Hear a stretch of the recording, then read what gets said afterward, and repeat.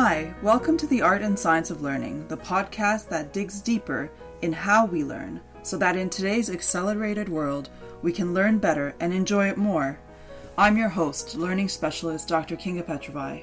Every week, I discuss aspects of learning with academics, practitioners, and individuals with unique learning journeys to inform and inspire how you design learning into work and life.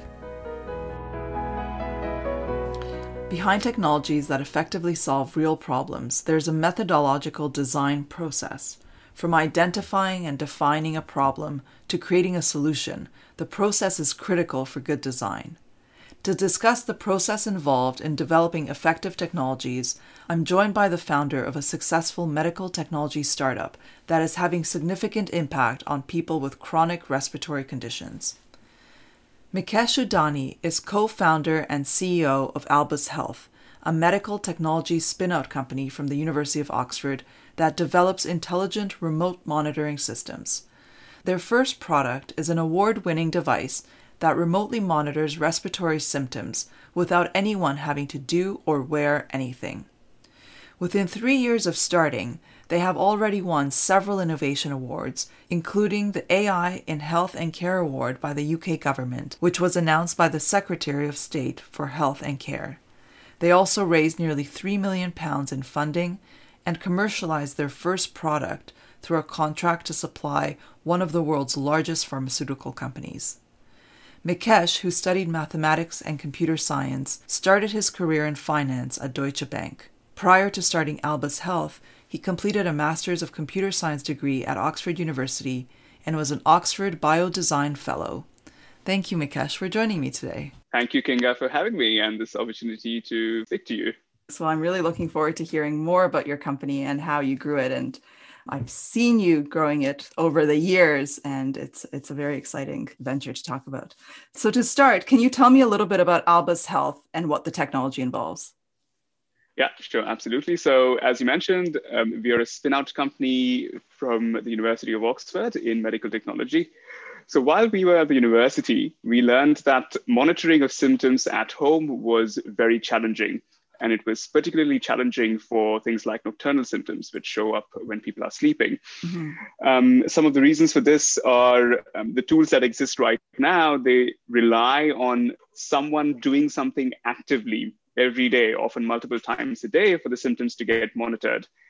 The gold standard that is used in monitoring some of these symptoms are symptom diaries, where patients are asked, how have your symptoms been over the last couple of weeks?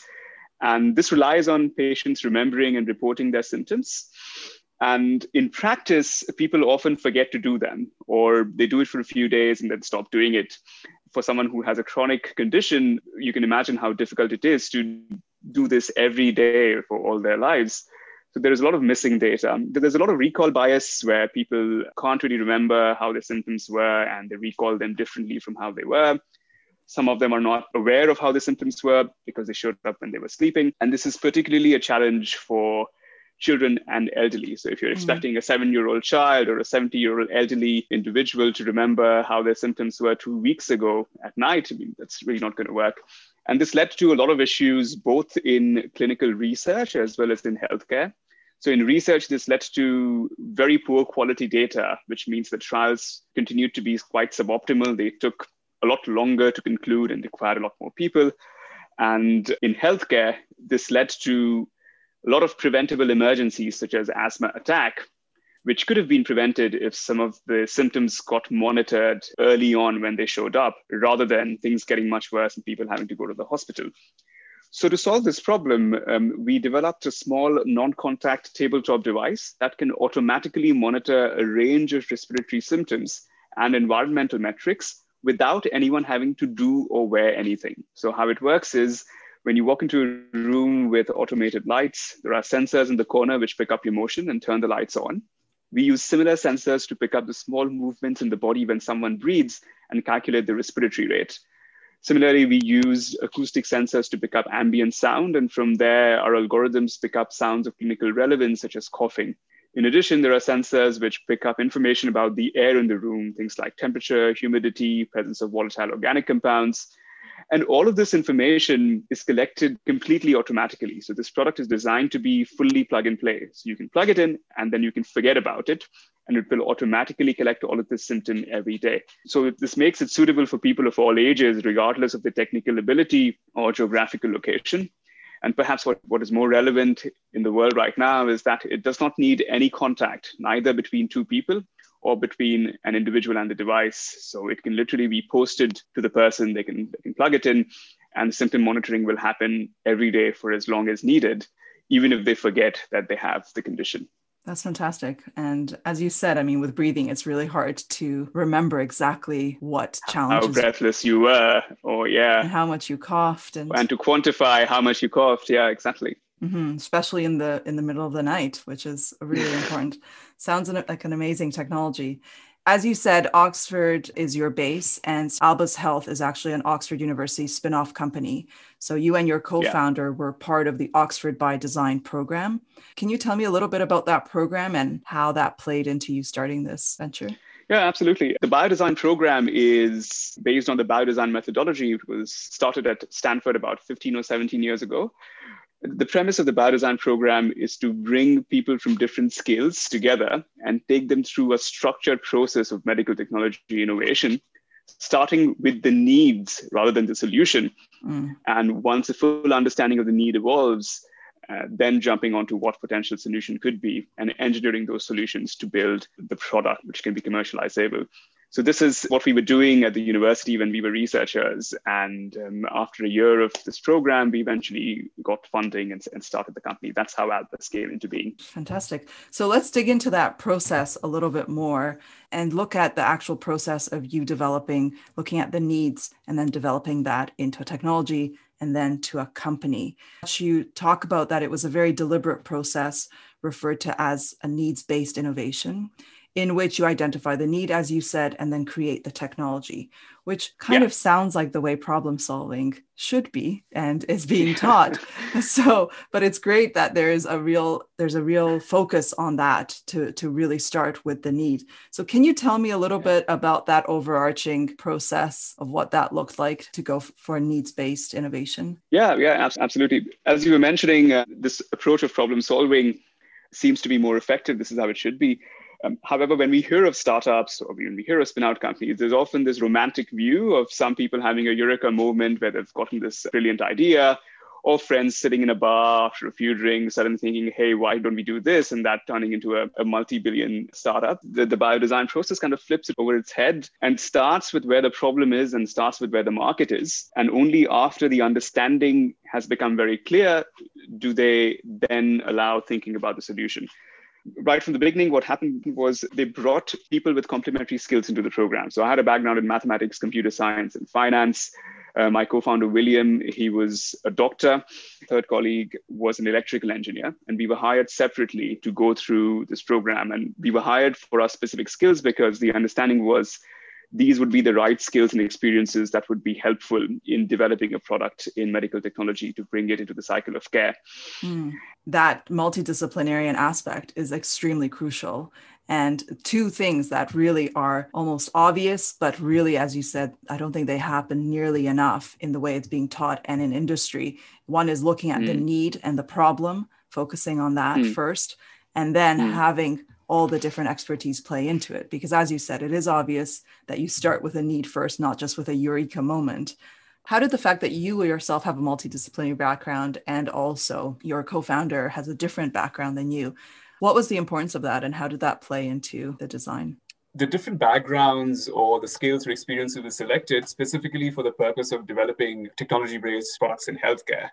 So it is designed to bring in someone with a healthcare background who can understand the problem and explain the disease state understanding and what the medical problem is. So that's why having a doctor was is basically critical. An electrical engineer and a computer scientist would help with the developing of the tech itself, building either the hardware, firmware, and the software, and the algorithms that go into solving the problem.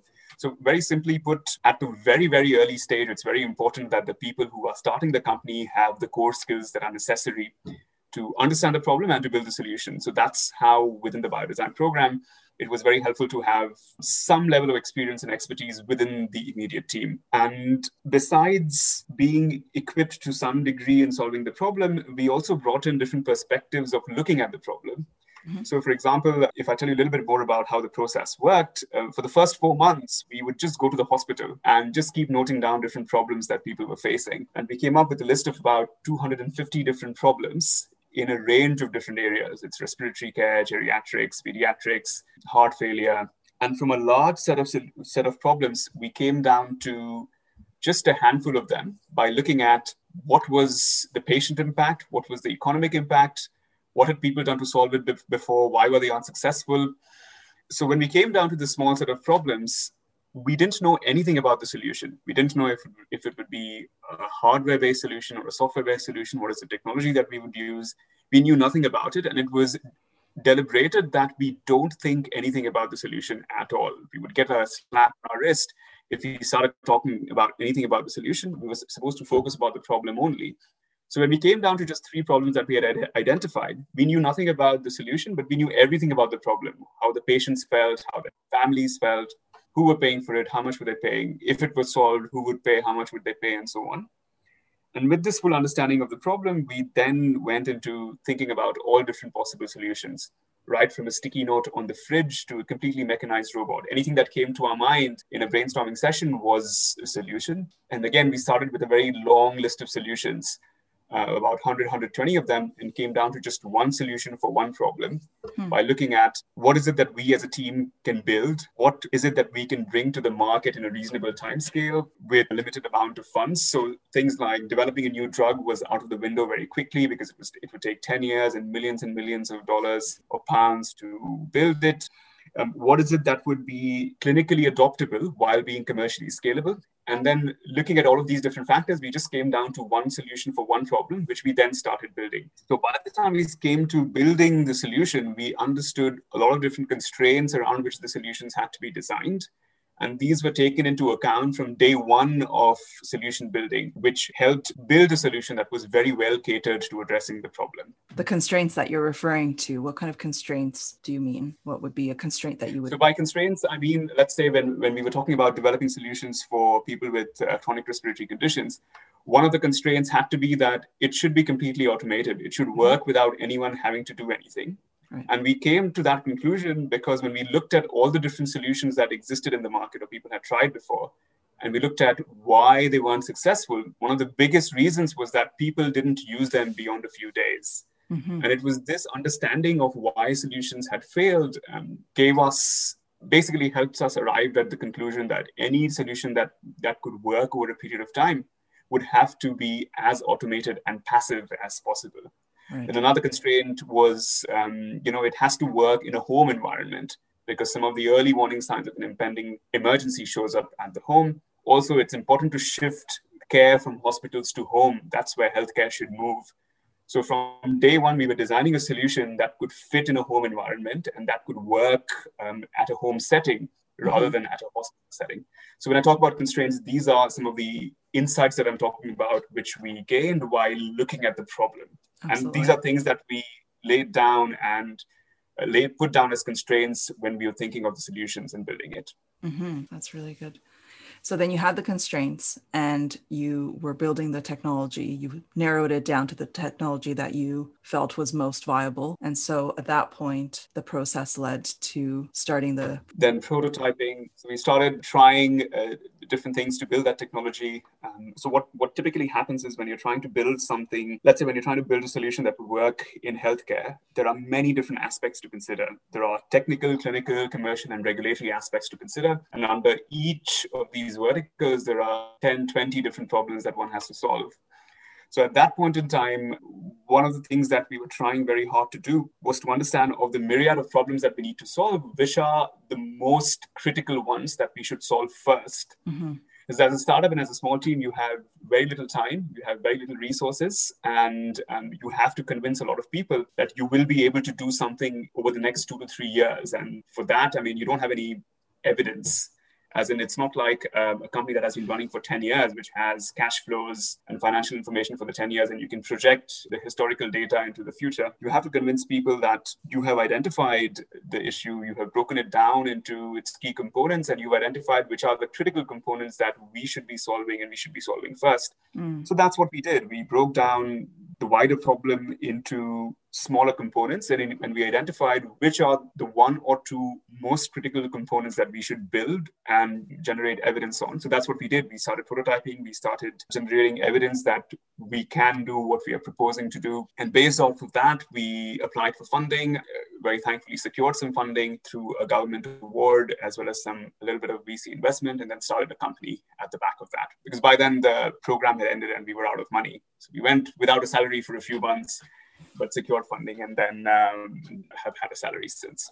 Fantastic. That's really good. Well, that is certainly a very complex process. What did you find most challenging in that journey? Well, I found different things to be challenging. Well, I found different things to be most challenging at different points in time. But if we go back to the process of biodesign itself, one of the things that was quite challenging in the beginning was not knowing what we were building. So as I said, for the first 4 months, we were just looking at the problem and we had absolutely no clue what is it that we were going to build. So, if you meet a friend and they ask you, what is it that you're doing? You say, okay, well, we're working in medical technology innovation. And say, oh, okay, what's your idea? What's your product? And say, oh, actually, we don't have one yet. I said, oh, okay, so which area are you working on? What's the key problem are you working on? And they said, actually, I don't even know that. And by then, the other person starts to feel like, okay, this guy is just talking rubbish and, just faffing around, probably just doing like some master's academic program, which was not going to lead to anything. And I remember even having doubts myself, is this really going to work? We've spent so much time, we've not identified this eureka idea. Is it ever going to lead to something which is tangible and successful? So it was a bit difficult to keep soldiering on in this process with just trusting it and knowing that maybe 6 months down the line, we'll have something which is tangible and which we can tell and show. But at the moment, we just need to understand about the problem. So that was difficult. And your mind probably always wanted to jump to the solution, didn't it? We always wanted to do that. That was very difficult. It was really a test of our discipline. And I must say, people who were mentoring us, they did a good job of steering us back into the problem and outside of the solution space. It's a very natural tendency. As soon as we saw a problem, we started dreaming about what a potential solution could be and getting very attached with that idea which we had come up with. And sometimes I found myself justifying the solution and trying to look at the problem as a means of something that the solution would solve, which is quite a slippery slope, because what one should do is look at the problem the way it is and not the way we want to see it. So, the classic idea of if you have a hammer, everything starts to look like a nail. That is what happens when you come up with an idea and then look for a problem that it would solve. Yeah. But the whole premise of the biodesign program was to flip it over, is to just start with a blank canvas and focus on the problem. So yes, it was an exercise that required a lot of discipline to keep our focus on the problem. That got very difficult. But thankfully, we stayed on track, or at least got back on track at the right time to eventually understand the problem well enough before jumping on the solution. The second thing, as I mentioned, we were people from very different backgrounds. And when I say different backgrounds, it's not just academic or experience backgrounds in terms of experience. We had grown up in 3 different continents. We had different interests. We had different ways of thinking. The way a computer scientist looks at the world is very different from the way a doctor looks at the world. The way they solve problems, the way they are trained into coming up with a solution is very different. However, when you're in the program together, you have to take a lot of decisions together. So you might be looking at the same piece of data, but your interpretations would be very different. You might be looking at the same problem, but the solution that you think of or the way to address it that you come up with would be very different. So while we were rich in perspective, coming at it from different angles, it was also quite a challenging task to align on how we should move forward. We never have the time to try 5 different things before deciding which one to do. Or even if we have to do that, we have to do that very quickly. So taking decisions together was quite a challenging task. And with time, what we learned to do is to take decisions based on evidence rather than hunches or intuition or our preconceived notion and biases. Right. So this is something that we learned to do with time, which helped overcome some of these challenges that happen when people come from different perspectives. And the other thing that we did slightly later on is that we divided responsibilities. We identified who was going to be responsible for what and gave that person the ownership and freedom for that bit of the work, rather than everybody coming together and deciding every single line of a grant application that has to go through. Those are really important lessons and very hard to learn and negotiate at such a stage, but so important because you bring your different perspectives and different backgrounds and knowledge to the problem, which I'm sure really improved the entire process in the end. So looking back in this complex process, you've learned a lot, but is there something that you wish you had known before? For the process itself, I guess now I have a lot more faith in it. And now I'm a lot more convinced of its importance and doing it exactly in that order rather than jumping into the solution. So if I had this sense of understanding that this would work, I would have worried a little bit less about the process. So the knowledge that it's a very good process would have made me spend a little less energy worrying about it or doubting it.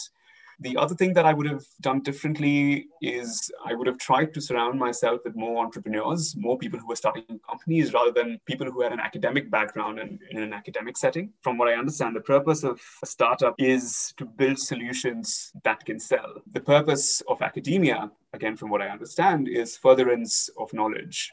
Mm-hmm. And there are cases when there is an overlap between the two, but fundamentally, these are different objectives. Being in an academic setting helped a lot because it helped us get in touch with experts very quickly. It helped us develop methodological and scientific rigor. However, the timescales and objectives in academia are very different from the timescales, objectives, and pace of a startup. So going back, I would have made more of an effort to speak to more entrepreneurs and founders who had been successful and a few years down the journey where we were. That is really important, to always connect with people who have been down the road that you're going down on, to learn from their experience and how they experienced and also what they learned along the way. Yeah. You said that when you were trying to identify the problem, often you were losing faith in it because it was difficult. You didn't really see where it was going. You didn't quite have faith in it working out. What would have helped you at that point to have more of an understanding that this is actually the right process? Well, I wouldn't say we were drifting very often, but we definitely got restless. So I got a bit restless and I started to lose my patience because I wanted to jump to a solution and start getting funding. One of the challenges was that I had just finished my degree. I had a student loan. I had that loan to pay off, and there was a limited period of time until which we had funding. So if we didn't start a company by then, I would be financially in a pretty tight position. And because the process was so intense, it's not like at the end of the process, we'd have 6 months to decide if we wanted to do this or not. And for those 6 months, we'd have a salary coming in. Mm-hmm. So the pressure was on. Yeah, that led to a bit of pressure to quickly build some, actually test if it's really going to work or not, or is it just in our minds. In terms of what could have helped me at that point in time, I must say the people who were managing the program did a very good job of giving us assurance that, look, this has worked. And this has worked with these and these companies. Again, what worked very well was when we spoke to people who were established in the industry and we explained to them what we were doing and how we were doing it, they were very positive about it. And they said that this is the best industry practice. This is how very established companies solve problems. And this is exactly where a lot of startups go wrong. You're doing the right thing by addressing the problem first. So those are the things that were done very well. I must say that some of the hesitation from my part or from my colleagues' part came about because we had this preconceived romantic view of what a startup is like. And, in the first 2 months, you have this brilliant idea. And in the third month, you get funding and the company just takes off. I must clarify that people who were managing the program did a very good job looking back at bringing us back to track and giving us reassurance. If they were to do something else, if there was something else that could have been done, I think one thing that could have helped us would have been to speak to more entrepreneurs. And that is not because they might have done the process or they might have gone through the same journey. It's only because this is something that I find about some entrepreneurs who have been very lucky to meet, who've been successful. And the one quality that they have is resilience. They can just keep going. Speaking to them or bringing them on board from a very early stage would have given us a lot of reassurance and would have made me feel that, it's tough, but it's tough for everyone. and we are doing the right things in the right order. So that would have helped us build a lot more internal energy and ammunition to keep going. That is absolutely so critical. I'm so glad you're sharing this story, because in so many different challenges, if only people could hear from others about the nitty-gritty of that challenge, then you understand that you're not the only one going through that process. And it's a process. Other people experience it very much the same way, but it's not talked about a lot. As you said, startups, it's, we had a brilliant idea. We jumped on one leaf and the next leaf, and suddenly we were at the finish line.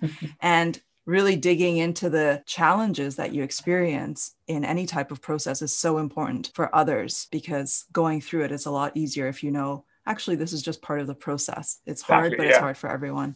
So that's really, really good. Yeah, exactly. That's how it appears on LinkedIn, because you only see the updates. If you were to follow the startup's journey based on LinkedIn, it would seem like, wow, this is an amazing life. And all that's happening in your company are successes and there are no failures. Just like if you just look through Facebook and followed someone's timelines, it would look like their life is going brilliantly well and they are moving to the job of their dreams and marrying the person they've always loved and having children, having a great family. But that might not reflect their actual day-to-day reality. Exactly. So I think a part of this is probably the pressure of showing that everything is going well and everything is in order. But as you rightly pointed out, if you speak to people who have gone through it, they tell you that the impression that people often get is far from reality. Not that reality is less fulfilling. I think I've not met a single entrepreneur who's gone back and said, actually, I regret doing what I was doing, or it was a very bad experience, I would never do it. I think most of them talk about it being fulfilling, but that comes through the sense of resilience that is built along the way, and not because everything is just going well. Absolutely. So that is something that would have certainly helped. That's huge. And when creating these networks and reaching out to talk to others who have gone before you on the path, digging into those questions of what was challenging and how, that's really important. So in terms of what you learned in this process, what really sticks out, either professional or personal? What are some things that you think back on and think, I've learned these nuggets of wisdom? One of the reasons why I feel very fortunate about doing what I'm doing is I feel that there are lots of opportunities to learn. So a few of those are, for example, I've learned a lot better how to manage projects and how to manage teams than when I had started working on this about 4 years ago. I've learned to have very difficult conversations. One of the things that I've figured out, or that I've learned in this process, is that it's far more difficult and far more important to figure out what is the right problem to solve than given a problem and then figuring out the solution. So by that, what I mean is there would always be many different problems that one might have to address. Of the 20 or 10 or 5 different problems that are in front of me, I think one of the skills that is most important or could be most helpful is to identify which of these is most important and most critical. Also, what level of success or result is good enough to then call it a success and then move on. So let's say if we're trying to build up a model to detect cough, should we say 80% is good enough and then we move on? Or does it have to be 95%? Does it have to be 99%? Is it important to do cough monitoring first, or is it important to do respiratory monitoring first? So trying to get down and defining the specific problem is very, very important. And that's more important than coming up with a solution for any problem. That's one of the things that I'd say I've learned, which has been very helpful. I've also started to trust my intuition on people a little bit more than I used to. It's probably also evolved with time, but that is something over time that I felt if I have an intuition about certain aspects, especially when dealing with individuals, it's very important to be very clear with myself whether it's an intuition or it's a bias. They are kind of similar, but it's important to differentiate. Yeah. Am I getting a bad feeling about a person because the person looks a certain way? Or am I getting a bad feeling about a person because the person said something about a particular product or about what excites them or what makes them very angry, which doesn't seem right? So especially when it comes to hiring or deciding who to trust, I think some of these intuitions can be very helpful as long as they are not based on biases, which might not be appropriate. So learning how to distinguish between these and developing a greater sense of trust in intuition is something that I've learned, which I find very helpful. And I think the most important thing is that attitude is more important than skills or knowledge. So how people think and how they react is probably in the long term more important than, let's say, how well they can code or how much they know about a certain market. Those are really big takeaways for sure. And I know that there's been many, many others along the way, but those are really important ones to highlight. So thank you. You've talked about the balance of the commercial aspects of developing your company with the rigorous research and development. While having limited funds, you need to balance that quite carefully. How do you go about that? What is your approach? I wouldn't say the commercial aspects in R&D are mutually exclusive. In fact, they're very closely linked, and that's how we recommend to see them. Again, I'm saying all of this with a big caveat that it's not that we are super successful. We are still in our journey. We are still learning. We're still trying to find our way around things. So please do take everything that I'm saying with a pinch of salt and approach it with skepticism. What I've found to be most useful is to look at R&D and commercial aspect, all of them leading towards the ultimate goal of a startup, which is to build solutions that are valuable and solutions that people will be willing to buy. From that regard, it helps me the most when I look at R&D as a means of getting there rather than the end result. It's very different in an academic institution where the R&D is done to uncover the truth and looking at it just the way it is. So, for example, if one is in academia, let's say they spent 2 years looking into whether motion sensors could be used to measure respiratory rate or not. And after 2 years, they figured out that, okay, you can't use them. That would still be in some regard successful because they've discovered or they've identified that a certain technology can't be used to solve a certain problem.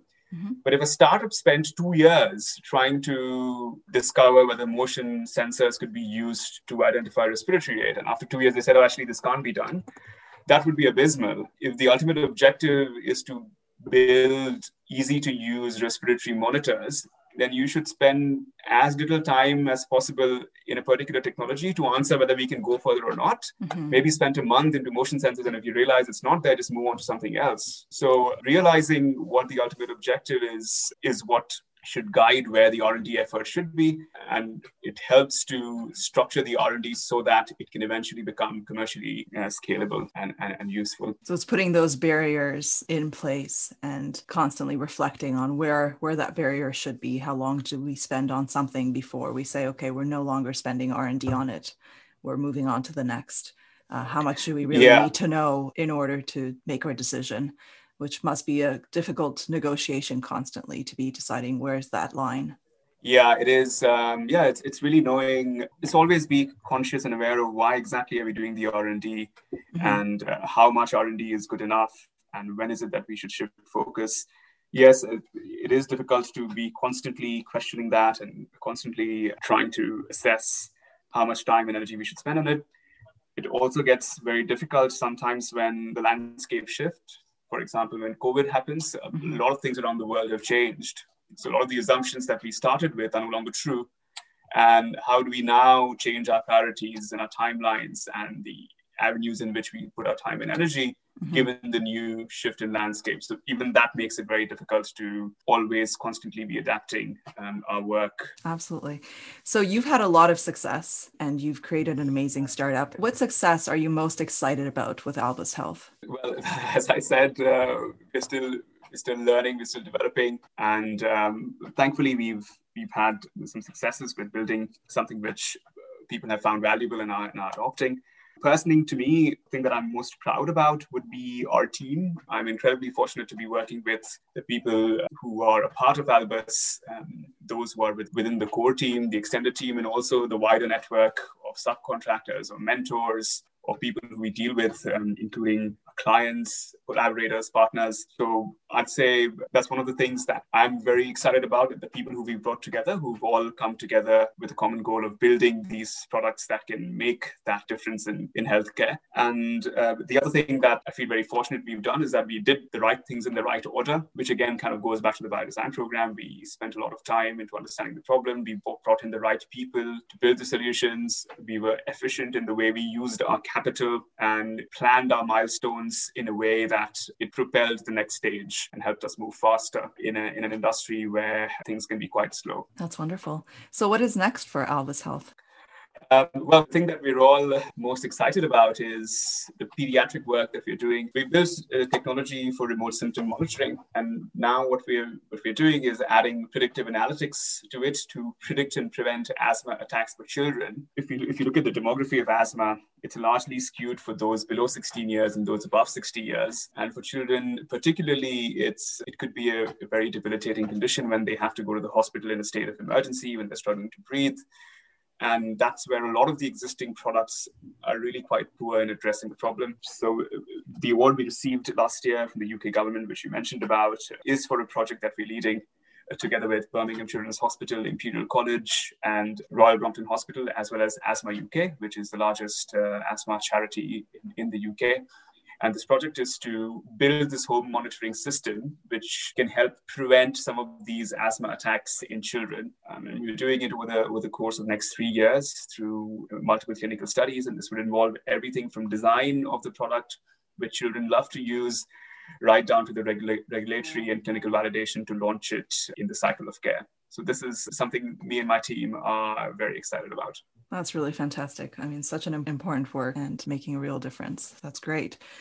For anyone thinking, I mean, you've already given so many great pieces of insight into what you've learned and how you've developed over this process. But for anyone thinking about developing a technology and creating their own company, is there a nugget of wisdom or advice that you would give? I'd say there are two things which have helped me a lot, which I would recommend people doing very early on. First of all, being very sure of what they want to do and just really removing all the glamour and romantic aspects of being a startup. That's really not worth getting into this for. There are other things which are more fulfilling, but I wouldn't recommend people falling for the glamour aspect of it. So being very, very sure that it is what they want to do. Once they're very, very sure, the second thing that I would say is to not give up and to not quit. Things do get very ugly and do get very difficult. But as you were saying earlier, a lot of people who have gone through this journey, they've had difficult times. Mm-hmm. And from what I've heard from my mentors and from what I've learned, the one thing that helps in the long term is resilience. And I would recommend people to not give up and to not stop doing it just because things have gotten tough. Everybody's had it tough, so it's important not to quit. That's an important thing to keep in mind because I think anyone going through a difficult process like a startup wants to quit many times. I remember starting my PhD, and from the very beginning, we were told that we should write a postcard to ourselves why we are doing this and stick it on the wall to read it every time you want to quit. And I think that's true for so many journeys where you know it's going to be hard and you have to remember your reasons to stick with it, which is really great. And you've done a phenomenal job. But before we end, it's still trying. It's a continuous journey. It's a continuous learning and a continuous journey. But this was really, really interesting. But before we end, I just want to ask you if you have a recommendation for a book or an article or something that inspires you, something that you think might be of interest to others. One of the books that has helped me a lot is this one called The Hard Thing About Hard Things. It's by an entrepreneur turned investor called Ben Horowitz. And it talks about some of those very difficult times that one might face when starting a company and some of the learnings that the writer has had in solving this. So that is something that I would recommend. A couple of other things, I spent a lot of my time, a notoriously high amount of time on YouTube. So a few of the channels that I like there. One of them is School of Life, which have short videos about a range of different topics. And there are lots of interviews that I like to follow. Elon Musk is again one of the people who I admire the most for his engineering abilities. So a lot of his videos and interviews that I've seen. On a more lighter end, there's a YouTuber called Aussie Man, and he reviews random videos, and the channel is called Aussie Man Reviews. And I haven't heard of that. I'm always on my edge looking for his next video to have a laugh. That is something that I would recommend. That's the kind of humor that tickles your fancy. That's really, really good. And as you said, listening to other startups about their stories is so valuable. Yeah. So thanks for sharing that. Well, Mukesh, this was an absolute pleasure. I really enjoyed hearing more about your process and how you are doing. And thank you very much for sharing your insights. It was very enjoyable. Thank you for having me on this.